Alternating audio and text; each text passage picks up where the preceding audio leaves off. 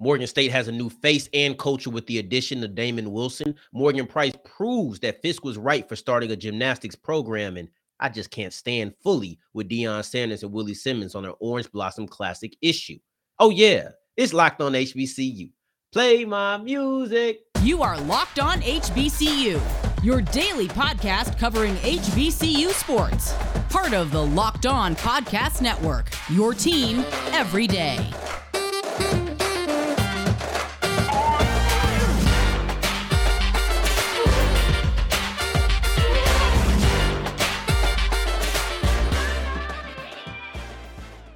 What's going on, family? Welcome back to another episode of the Locked On HBCU podcast, your number one daily one-stop shop for everything HBCU athletics, Monday through Friday, part of the Locked On Podcast Network, your team every day. And I, of course, am Darian Gray, a.k.a. the Mouth of the South, Texas Southern alum and former TSU Herald Sports editor. Thank you for going on this journey with me, making Locked On HBCU your first listen of the day. Every day. And remember that the mic cuts off, but the journey does not stop. You can follow me on Twitter at South Exclusives. And let's talk about Morgan State, because with the addition of Wilson, a new face and they have a new culture of defense added to that football team. Now, Damon Wilson leaves Bowie State after a nice career, an absolutely dominant run as of recent. And now he's going to be joining Morgan State. And all the Bear fans around the country should be hoping that he has a similar run, whether that starts off as dominant or it just becomes that. With that happening, the Damon Wilson era would be a success. But what are they getting in Damon Wilson? See, it's more than just being a new coach, right? In many ways, to me, this is the beginning of a new era. Yes, I don't want to come off dramatic. I mean this. And he is the face of this era. You look at who the next or who the newest VP athletic director is. You're looking at Dina Freeman Patton. You're going to have your VP and director of athletics there. You have a new era. She is the first woman in the history of Morgan State to ever hold that title. So now not only do you have a new AD, new VP, you're also going to have somebody there who is creating history. She's the first woman. It's not just a new person. This is an historic start. But you have a new football head coach. You have a new athletic director, VP. You have new everything, it feels like. But here's the thing. No matter how great or poor she is, right? She's not going to be the face of much. Like, we look at Jackson State, and Ashley Robinson has done a lot of things, and now I feel like his name is starting to get a lot more buzz.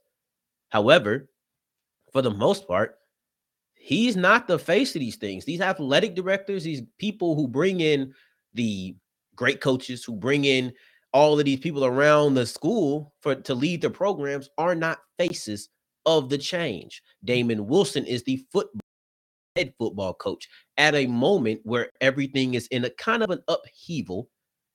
He is going to be the face.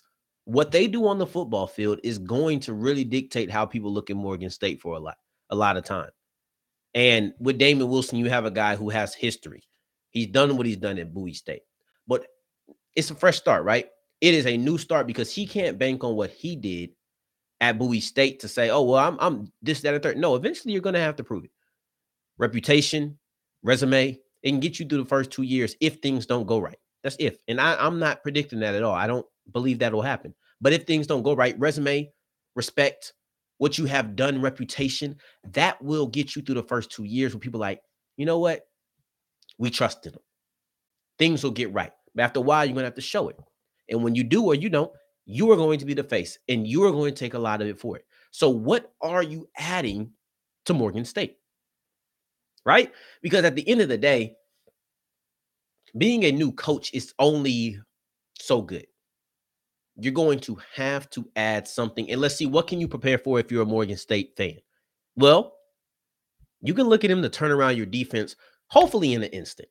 You're hoping that it doesn't take too long, because Morgan State had arguably the worst defense in the MEAC last year.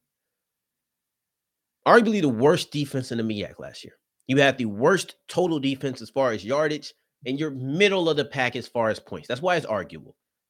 Because ultimately, I mean, stopping players or stopping teams from scoring is more important than stopping them from getting yards. You can get all the yards you want. If you're not going to score, you're not going to score. I'm okay with that.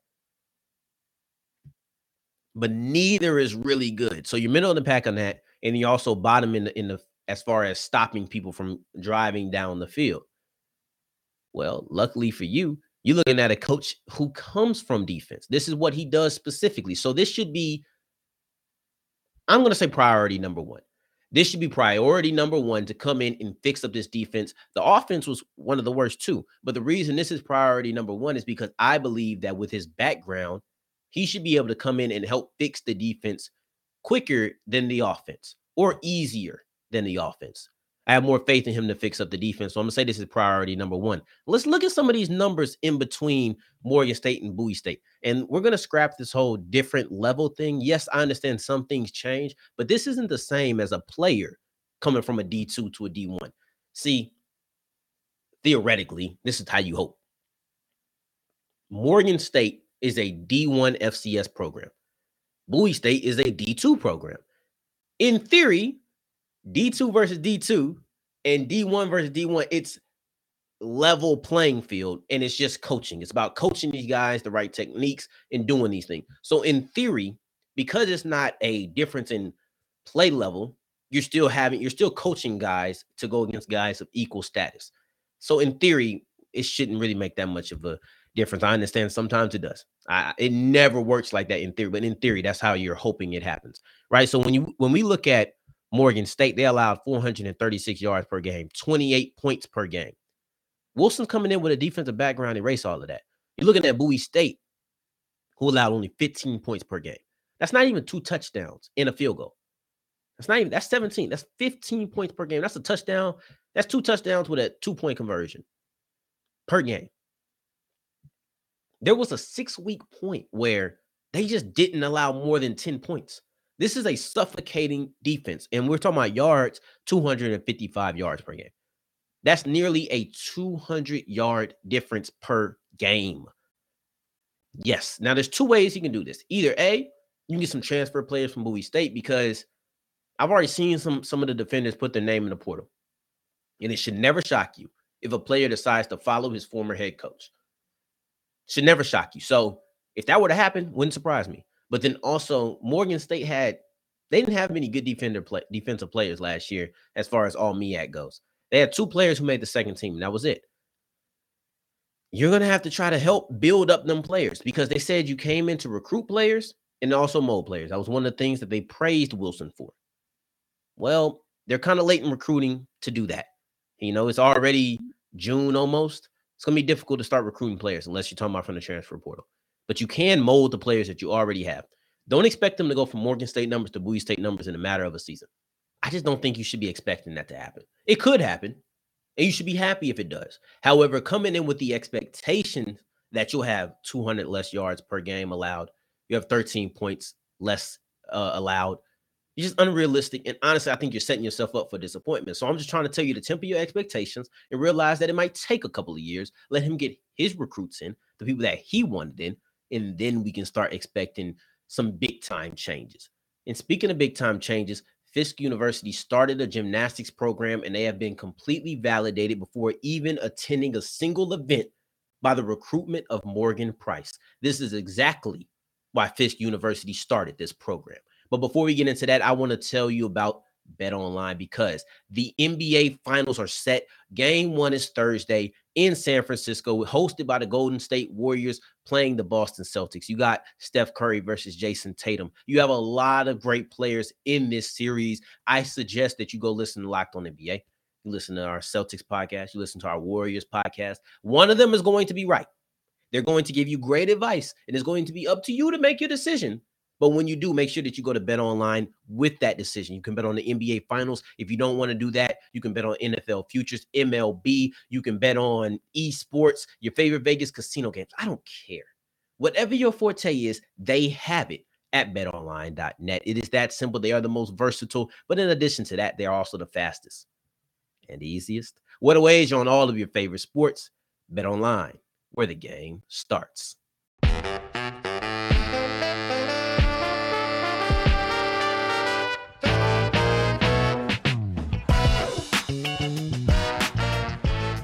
All right, so we keep on rolling on today's episode of Locked On HBCU. Thank you for making us your first listen of the day, making us part of your daily routine. Make sure that you're checking out the Locked On Sports Today podcast, the biggest stories of the day, instant recaps, game recaps, and then also the take of the day. You can get that on Odyssey, wherever you find your podcast at, and including YouTube. So go listen to my guy, Peter B., see his face, or listen to his voice. Just make sure that you're checking him out. Now let's talk about Fisk University. The recruitment of Morgan Price single-handedly confirms and validates the reason why Fisk started a gymnastics program. Let's be very clear. They are the only HBCU with a gymnastics program. The only one. And it's created. I remember when it was created. I sat there and I said, you know what? I think this could be a huge shift. It's not only not past the realm of possibility. I foresaw this. Let me on the back. All right. I foresaw this. Maybe not this fast. Maybe not a statement like this. But I foresaw this. And I think I said it on the podcast. I expected when Fisk started an HBCU gymnastics program, you were going to see more black gymnasts say, well, I want to go there. There was never any doubt in my mind that there was black gymnasts who were young who wanted to go to HBCUs and compete with HBCUs. You didn't have to convince me of that. Matter of fact, you had to convince me otherwise if you were trying to convince me anything, because I was all the way on that side. Yes, I thought it was quite simple. But what we're seeing right here single-handedly validates it. Let's really get into who Morgan Price is, because Morgan Price is a 16-year-old level 10 gymnast out of Texas. Level 10, meaning that she is at the highest level that you can reach as a gymnast. So she is one of the best at her sport. Let's remember that. She was committed to the University of Arkansas. Her sister goes to the University of Arkansas, also on a gymnastics team. But she decided to decommit and commit to Fisk University in their first season, having a gymnastics team. To me, this is a Travis Hunter level move. And I understand that gymnastics and football sometimes aren't looked at in the same light. So just making that statement may seem off. But here's the facts. Travis Hunter was the #1 recruit in the nation who made it feel possible and made it feel realistic that some of the best players might actually want to go to an HBCU, right? You look at Morgan Price. She is one of the best at her sport. And she decided to say, you know what? I'm not going to go to University of Arkansas. I am going to go to Fisk University in their very first season, having a gymnastic program. This is the same type of move. They're both high level and respectively. Both came to HBCUs making a statement. This is the first season Fisk has a gymnastics program, and it didn't take long to prove that, yes, black gymnasts would want to go to an HBCU. I said it, right? I said it earlier, but it was clear. It was clear. I'm gonna pat myself on the back again, doggone it. But I also did not see it happening this fast. So as much as I'm tooting my own horn, as much as I'm sitting there acting like Mr. Know-It-All and everything, I didn't see it coming this fast. I just didn't, right? But it's great. And let's just give a better look at who Morgan Price is. And when you're looking at just how good she's been over the last 2 years, she's won a couple of, or she's competed on a national level, and she's had the most success when we're talking about just competing and where she's ranking at the women's development program national championship. She's had 7 top 5 finishes in the last 2 seasons. And then you look at the Nastia Lukin Cup. She had a 3rd place finish in 2021. Now, like I said, that's just a little bit of her background as far as competition. But her sister goes to the University of Arkansas. She just decommitted. To me, that makes the statement even bigger. You decided not to join your family. But is it possible that her older sister decides to join at Fisk now? I don't think it's crazy. I don't think it's out the realm of possibility. I mean, I'm not predicting that. But why not? She decided to join her sister, but maybe they both think the same, or maybe they've had these conversations and decide, yeah, I'm just going to go ahead and go to Fisk as well. I think that this is a move that could go a lot of different ways. It truthfully can. And she had a couple of quotes on it, right?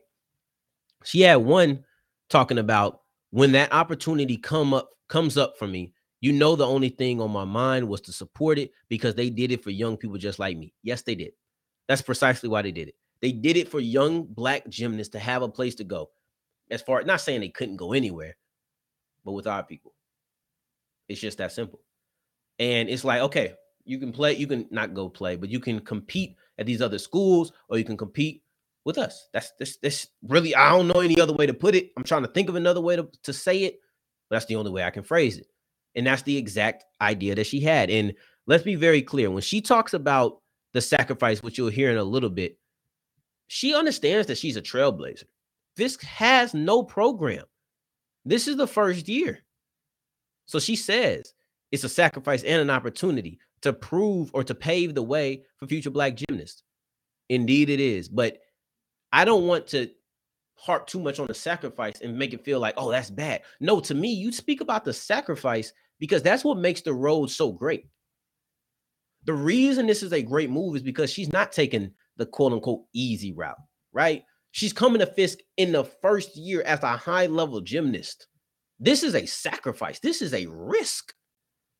This is a move that, dare I say, unprecedented.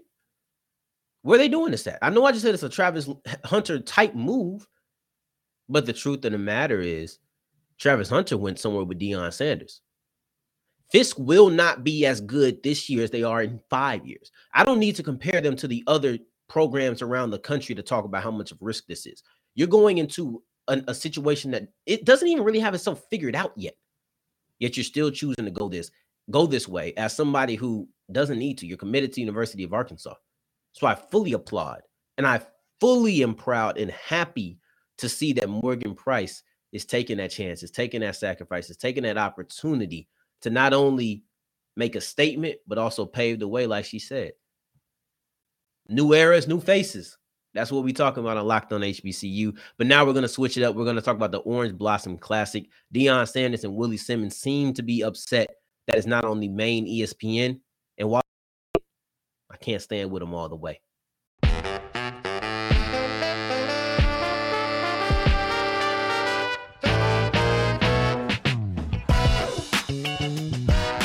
All right, today's episode of Locked On HBCU. I get why Deion Sanders and Willie Simmons are upset and frustrated with the Orange Blossom Classic being on ESPN main. However, they gotta understand. They gotta look at the context. I don't believe that they are looking at the context right now. I think that they're looking at their game with blinders on. And from an isolated view, I can't sit here and tell you that the Orange Blossom Classic isn't worthy of being on the main ESPN. First off, the game's on ESPN2.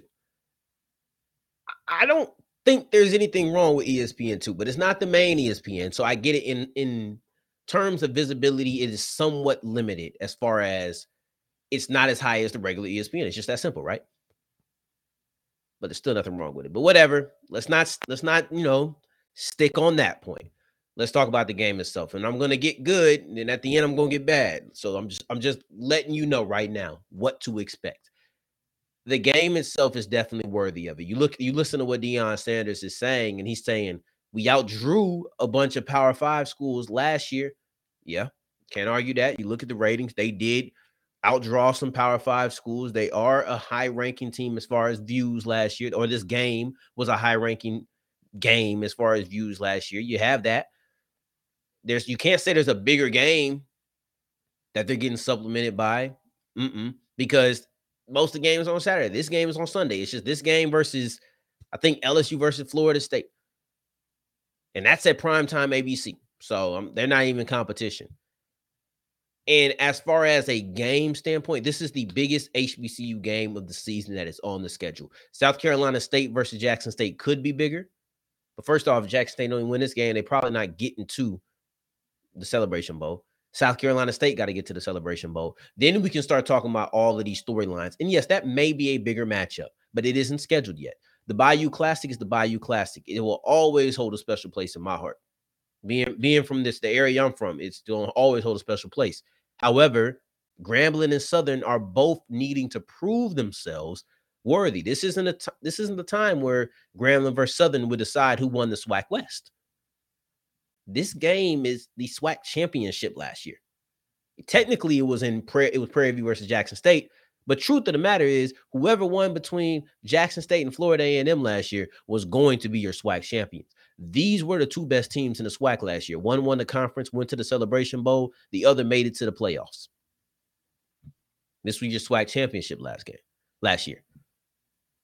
So we hope that these teams will have the similar amount of greatness, but even if they don't, screw that. Take out the team success, even though you have that. You have great teams. You have the individual stars. You have Isaiah Land, who just won the Buck Buchanan Award. You have Shedeur Sanders, who was second team all SWAC last year, and that should make him the leader for SWAC Player of the Year this year. As a quarterback, technically you're the second team, but Aqeel Glass is gone, so now you should be the best quarterback. You know, I still got my boy Andrew, big body, but you know, I'm a Texas Southern guy, excuse me. So y'all already know how I'm rocking with that.